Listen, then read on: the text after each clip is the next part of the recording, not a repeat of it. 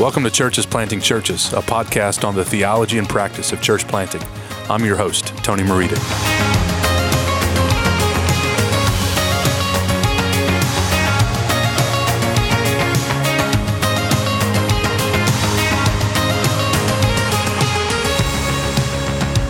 Church planting is challenging work under the best of circumstances. Planting a church during a global pandemic is an obstacle that no one saw coming, but everyone is having to overcome. We expect our work to be met with certain trials, such as insufficient resources, slow starts, or perhaps even dangerous contexts. But the coronavirus is an unexpected trial unique to our time. We're being forced to navigate largely uncharted waters. How does our new reality of staying at home and isolating ourselves affect newer church plants? How do we pastor churches living in societal exile? What happens to the command to go make disciples when the only place we can go right now is to the grocery store? With me on the podcast today to discuss church planting in these uncertain times is Travis Cunningham. Travis is a church planter out of the Village Church in Texas and is the pastor of preaching and vision at Story Church in Rancho Cucamonga, California. Travis and his wife Katie have 2 kids.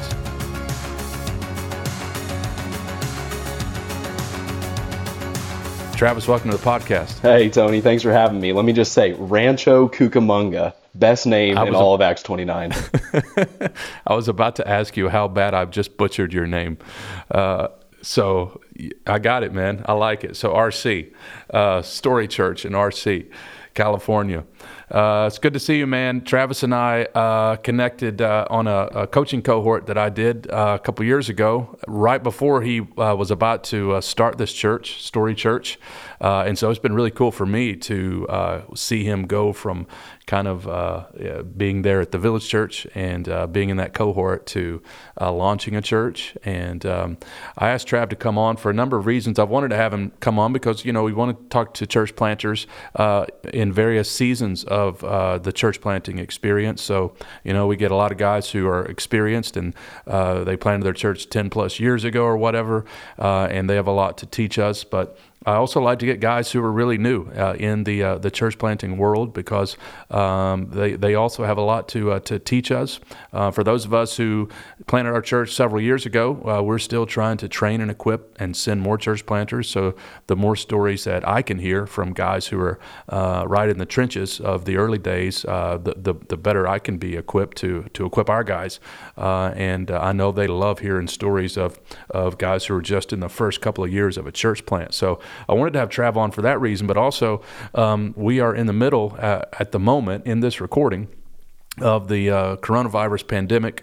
I am in North Carolina, where we are set to have a stay-at-home order put in place later today, and I understand in California that was put in place, long before ours was. And so I want to talk to Travis a little bit about that. So we're going to talk about church planting in general and church planting in relation to this crisis in particular. So Trav, why don't you just get us started by telling the listeners about yourself, how you came to faith and how you got out there to California.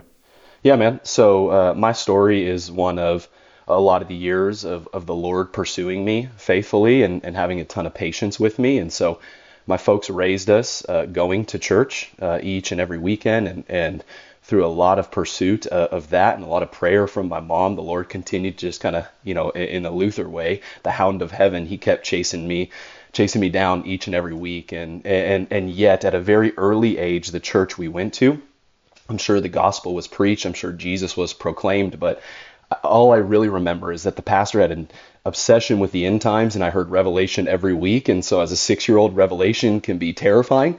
And so I wrote Jesus off pretty early in my life. And so from there, I just decided to pursue the things of this world, became super ambitious, super competitive, and my main goal in life was just to win at whatever I could win at. And so as I moved towards high school, I began to throw myself into grades to keep my parents happy and threw myself into sports to keep my friends and my peers happy.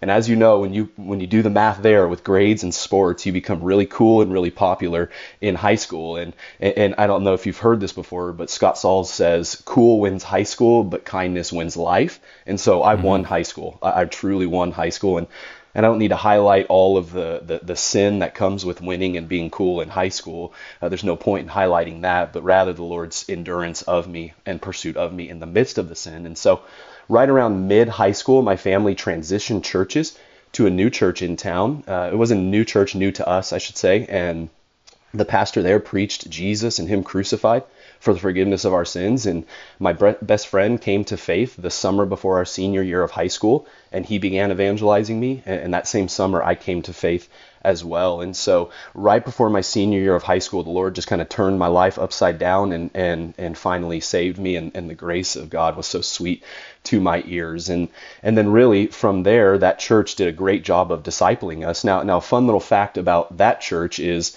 it's a church that to this day I could never serve at because we disagree on secondary issues. They're Pentecostal, they're egalitarian, they're Arminian. But man, I got saved there, and the Lord pursued me there. And so he continued to faithfully grind away and mature me during my time at that church. And so walk us through how you met your bride and into the church plant.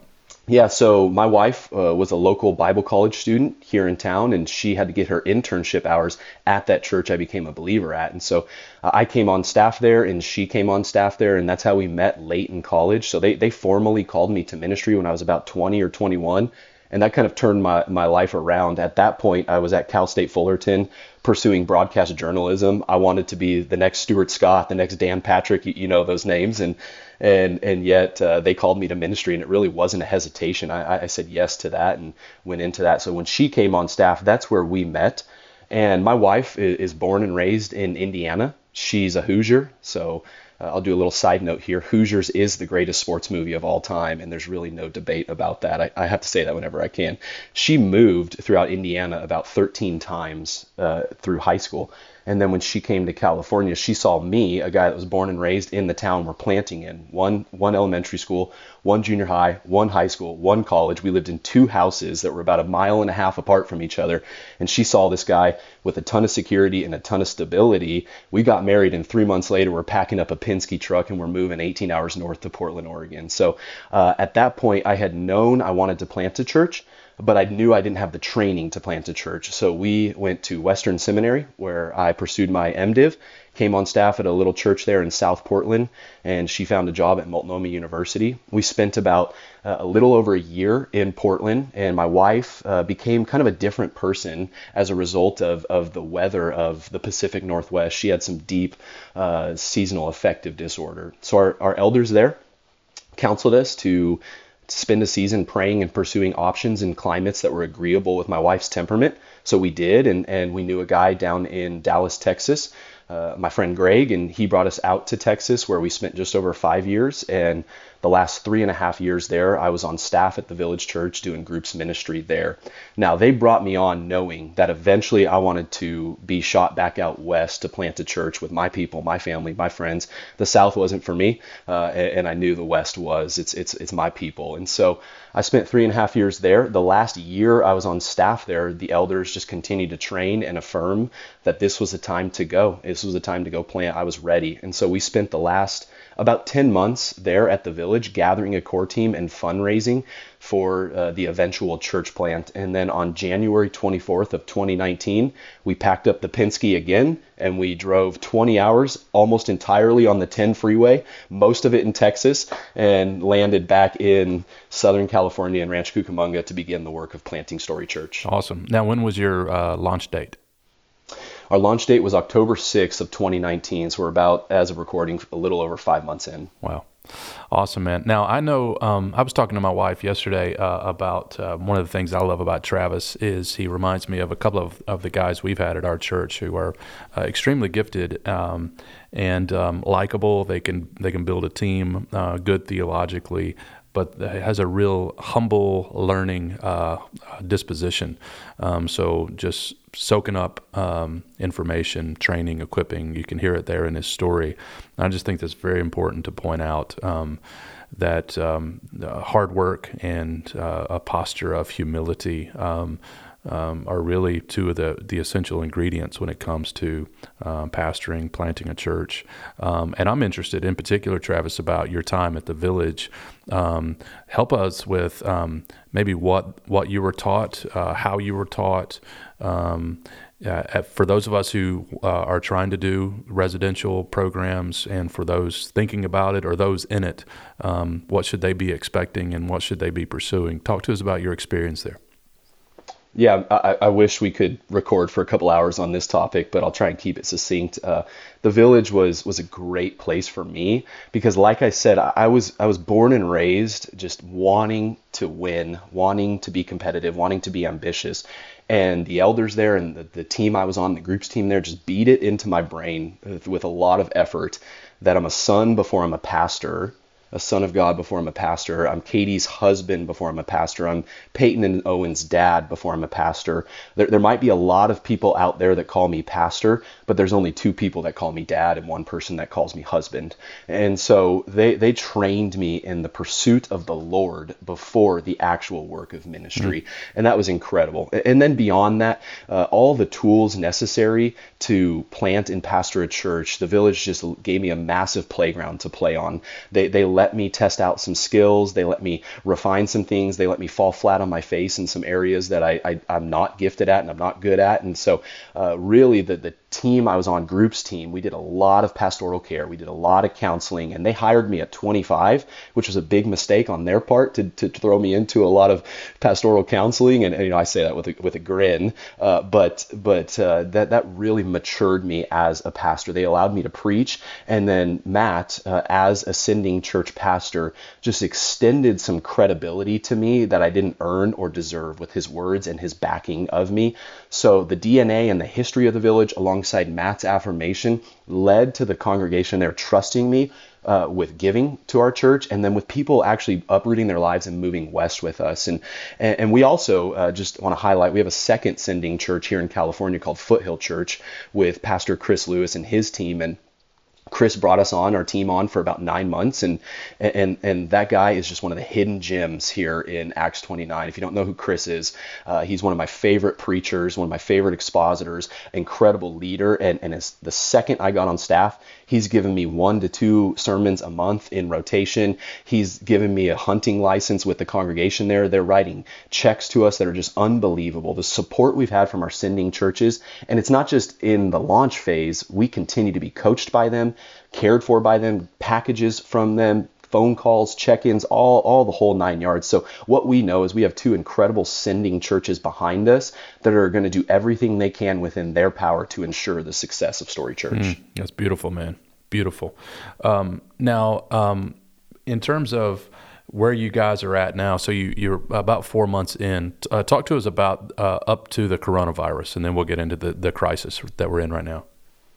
Yeah, so we had our first interest meeting, prayer meeting on February 2nd of 2019. And then from there, we just did a lot of prayer, a lot of meals together, and a lot of local mission in our town. And then in the summer of 2019, we launched a Sunday night gathering where we intentionally made it kind of prohibitive to people jumping on board. I mean, it was ugly, it was janky, and it was boring. There was one night actually where I walked through our entire statement of faith and constitution as a church because we wanted our core team to know what they were getting in on. So we spent about 3 months doing that and gathering a core team as a group. And really, we live in an area that's kind of theologically starved. A lot of really good churches doing good work in our town, and we applaud them and we're on board with them. But there's not a lot of robust biblical teaching around us. And so when we planted our flag and said that's what we're going to be about, really a lot of people jumped on board with that. So we launched on October 6th publicly with somewhere around 200 people in attendance. And we expected week 2 we'd have that vacuum effect and we'd be back down below 100 or so. And really it's just kind of been up and to the right to this point. So we're somewhere around 300 or so in weekly attendance about 4 or 5 months in right now. And what we've done is we've just pursued a few simple things as a church. We're going to preach the word, we're going to pursue community, we're going to pray, and we're going to live on mission. And really, that's just about it for our church. Love it, man. So the secret is not that you can do the Matt Chandler hand gestures, right? It's these simple things you're trying to do well. You know what's weird is I absorb those by osmosis, and people have told me when I preach, they hear and see Matt, and I'm like, you know what? He's unique. I'm not Matt. Let's not say that. I'm gonna say you're the true and better Matt, man. Yeah, yeah, yeah. Does he listen to this? I don't know. He should. He's the president, right? That's right. Yeah. No, he does, because I don't know if he listens to all of them, but I do. Yeah. So now we're in the crisis. What's it like, man? 4 months into a church plant, and all of a sudden you can't get out of the house, right? That's right. We've got a shelter in place, sort of a lockdown. We're hearing rumors of martial law coming to California within the next few days. And so where we're at right now is about a week into this shelter in place. And so, what's unique for us as a new church plant, just 5 months in, is we kind of had some instability anyways. That's what new church plants have. And so this isn't all that different from what we were experiencing, outside of we can't be in the flesh with people. And so a lot of the challenges we were facing in terms of questioning our finances, questioning our leadership team, questioning how to develop those leaders, questioning how do we reach our city, how do we send more churches, thinking along those terms, we're still there, and we're still asking those strategic questions. Now we're just asking them in a different type of way. So it's been encouraging to see that our ecclesiology has survived this. And not only has it survived this, it's kind of thrived within this coronavirus, and with the great gift of technology that God's given us, we can still pursue all the things we want to pursue, just in a different way. Now, some of the unique challenges of entering into coronavirus is, as a new church, we don't have the policies or the finances in place to help people from a benevolence fund. We just don't have that. And really, right now, our church is not scared of or anxious over the virus itself. What we're kind of getting ready for is that the real crisis is going to come 6, 8, 9, 12 months from now, when we experience the after effects of the economy here in Southern California. And our church is located in a wealthy suburb of LA. And so we have a lot of business owners, we have a lot of corporate executives, and the amount of people who are facing financial insecurity for the first time in their lives, and then also carrying the burden of having to lay people off and endanger people's incomes. It's just creating kind of an emotional weight that we would love to pastor people through that in the flesh, giving hugs, laying hands, praying for them. But now we're having to do it over phone calls and Zoom. So it just creates some disconnect, some discombobulation. And I think more than anything, everyone's just really disoriented. This thing hit us really fast. So people don't know what to think. So one of the phrases I'm trying to use with our church constantly is, when we don't know what to think, we know how to think. Our emotions don't govern us. We have anxiety, we have fear, we have panic, and that's okay. God created our emotions, but the truth of His Word is what governs those emotions. And so we must filter those through the church, or through the truth of God's Word, that we don't need to be full of fear or anxiety. We can be full of peace and hope and joy. Even if we don't know it's going to be okay in the long term, we know we're going to be okay in the long term, because we are in Christ. That's good, man. So what are you helping your people think about these days? What are you teaching? How are you teaching? How are you getting the word out? Yeah, so we're still continuing. We've taken a 3-pronged approach. So we're still continuing our weekly gathering. We're just doing it digitally now. Everything is the same. Singing, preaching, praying, walking through a book of the Bible. So we're still doing that. It's getting to our people via YouTube Premiere. And then we're doing Zoom home group gatherings. We've got 9 home groups across our city. And then we're doing every other week prayer meetings via Zoom as a church as well. So we're still doing all of that. And what I'm trying to do in my teaching is beat a few different drums. The first drum I'm trying to beat is that the creator-creation distinction and divide is painfully obvious to all of us. I think for the first time in my age group, we're all 30 and below. So 9/11, we were in 4th, 5th, 6th grade. During the recession, we were mid to late high school. And so this is really an incident that my age group has not faced as adults, with mortgages and kids and things like that. And so I'm trying to beat the drum that God is the creator. He is in control. He is sovereign. He's not surprised by this. He's not wringing his hands and trying to figure this out. And we are weak and needy and fragile,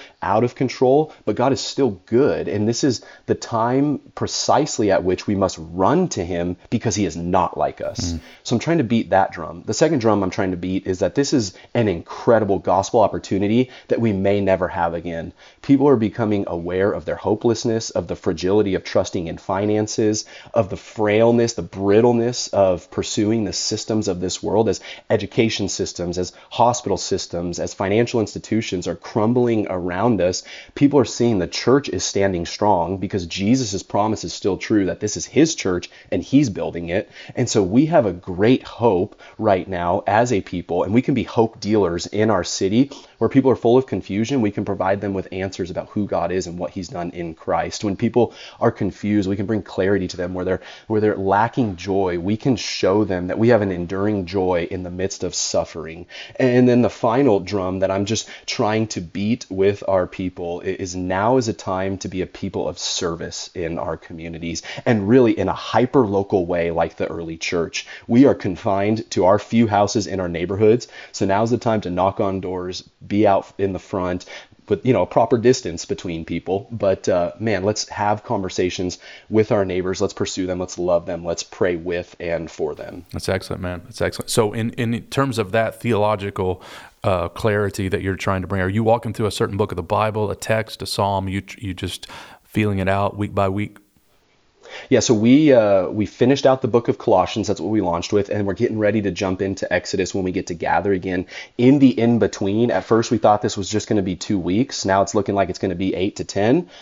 We started a series that we're calling The Gospel in Weird Times. And so what I'm doing is looking through the different fruit of the Spirit and hitting each one of those every week. So I've hit hope so far, I've hit peace, I've hit joy, and what we're going to begin hitting going forward is what are Christian postures in pandemics. And really it looks like the fruit of the Spirit displayed in our lives. So what does gentleness look like? What does patience look like? What does perseverance look like in the midst of this? It's excellent, man. Walk us through a day, your day right now in the middle of this pandemic. That's a question I'm asking a lot of pastors. Like, what are you guys doing?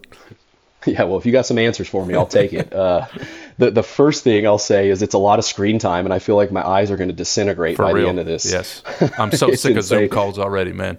Oh, man. But hey, if you put some money in them, they're a publicly traded stock. You'll find some return on that. Oh, man. Honestly, it's slowed down the work of ministry for me in some really good ways. Like most church planters, myself and my family, we run really hard.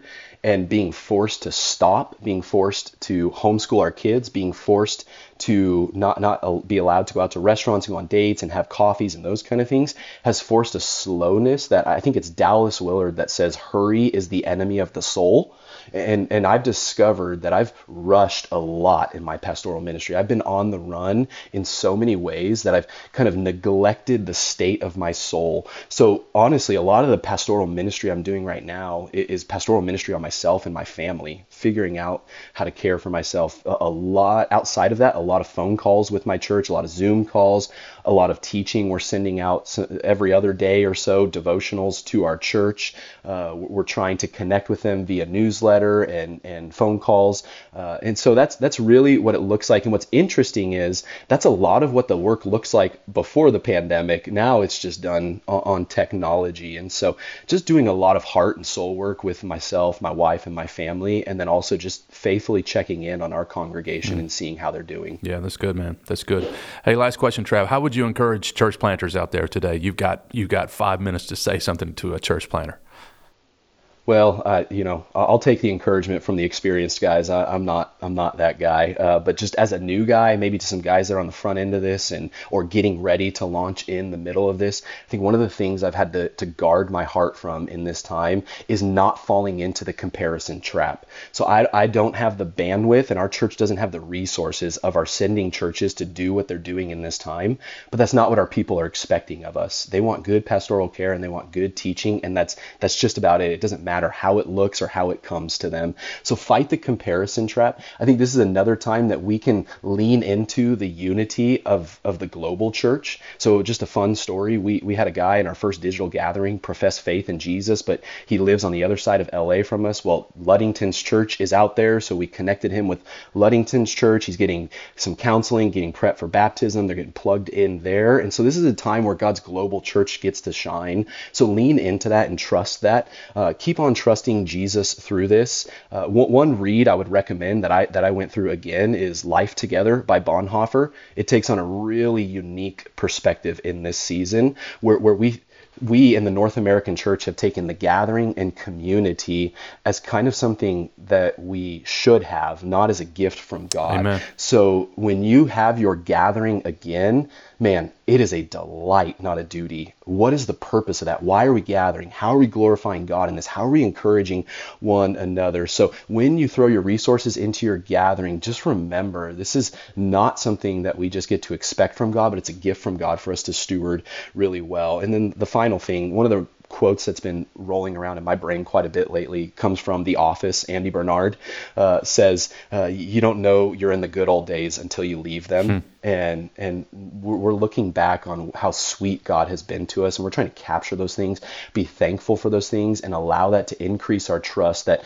we're going to come out on the other side of this looking differently, but that's okay. God's still in control, and he's taking care of us. That's good, Travis Cunningham, you've encouraged us in the gospel. You've encouraged us by thinking about the privilege that we have of being in community, about the responsibility we have of caring for the church, and about our mission to our neighbors and in these weird times. And so, man, I thank you for being on the podcast. Hey, if the listeners want to check you out online, where can they go? Yeah, you can visit our website, ourstorychurch.com. I'm not overly active on social media, but if you want to find me on Twitter, I'm at @tcunn, C-U-N-N 19. And so follow me there, and I'd love to connect and chat with anyone. We got a little free time on our hands, so let's connect, pray for, and encourage one another. And we have extra free time because opening day did not happen today. Oh, man, I'm ready to see that beautiful Mike Trout swing. He's going 40-40 this year. Yeah, he is probably the best player in our lifetime. That is debatable, That's right. But maybe not. It might be Griffey if he stayed healthy, but we love us some Trout. That's good, man. Trav, thanks, brother. May the Lord bless you during this season. Hey, Tony. Love you, man. Thank you.